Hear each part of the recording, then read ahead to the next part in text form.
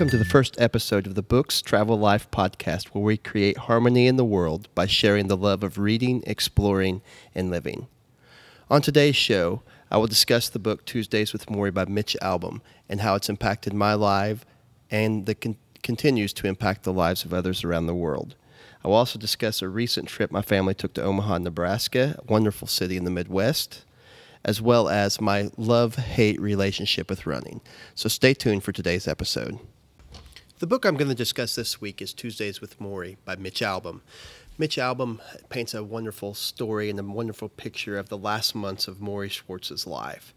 Morrie was one of Mitch's teachers at Brandeis University, and it's just a great overall telling of how life really begins when we understand that we're going to die, and death is such a almost taboo topic to discuss.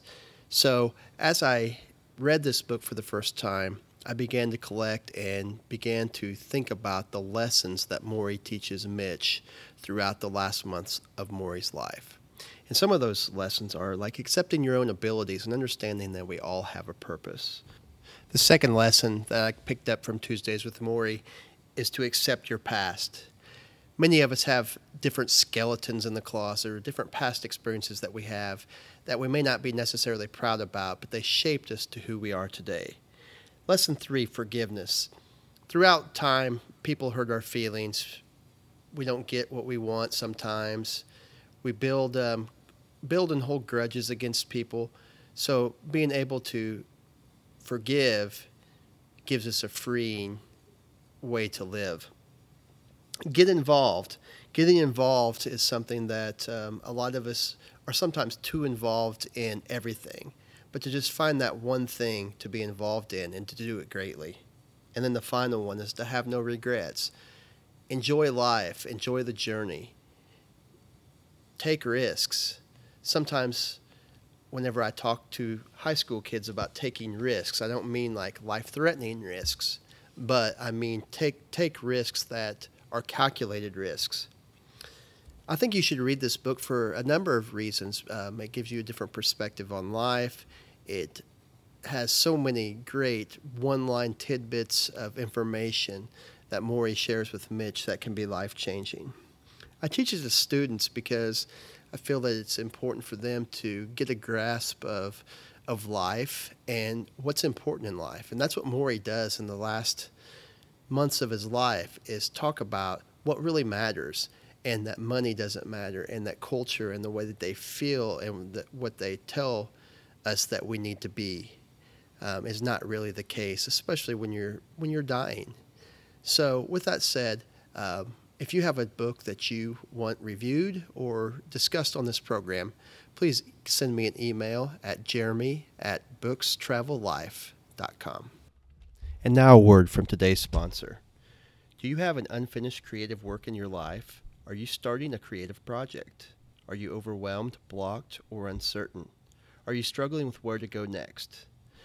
Live Happy Life Coach can help you overcome creative blocks that stand in the way of completing your projects, inspire you to think bigger and work more productively, overcome fears, doubts, and anxiety that distract our creative minds. For more information on Live Happy Life Coach, click the Life Coaching tab on bookstravellife.com. Now back to today's show. A few summers ago, my family and I traveled to Omaha, Nebraska for a vacation.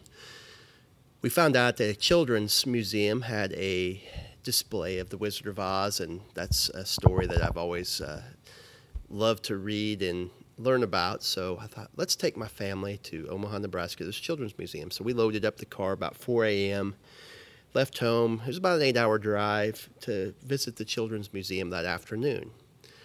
Unfortunately, when we got there, it was closed on Mondays. So we had traveled 8.5 hours to find that the children's museum was closed.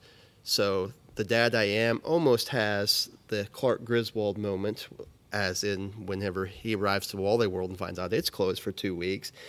But I soon found that there was many other things to visit and do it in Omaha. And one of those things is a lot of free things. The pedestrian bridge, the Bob Carey pedestrian bridge, carries a bridge across the Missouri River and connects Nebraska with Iowa. So we walked across that bridge, and basically we could stand a state away from our kids as they stood on one side and we stood on the other. And it was just a neat experience to explain that to them and show them that we can stand in two states, Iowa, and we can stand in Nebraska, just a few feet apart. From there, the skyline of Omaha is beautiful, especially around sunset time. Another thing that we did in Omaha, besides the Children's Museum, we visited a park that had these two-story slides, almost two-story slides. They were pretty tall slides, and just a fun, free thing to do with kids and let the kids go up and down the slides. And my son found out that if you use wax paper on the slides, that you can basically slide off the end of them. Something I wasn't too keen of as a father, but he seemed to be enjoying himself, and my daughter as well, once she got over her jitters of being nervous. And then the final thing that we really did there in Omaha was the zoo. It was amazing. The Omaha Zoo has the largest desert biome in the world. It's known for having one of the largest indoor rainforests, and also just a great overall aquarium to visit in Omaha. So we really enjoyed our time there. And as we try to find places that are closer to home, Omaha was a great place, even though it was a little over 8 hours. Books Travel Life strives to create harmony in the world by sharing our love of reading, exploring, and living.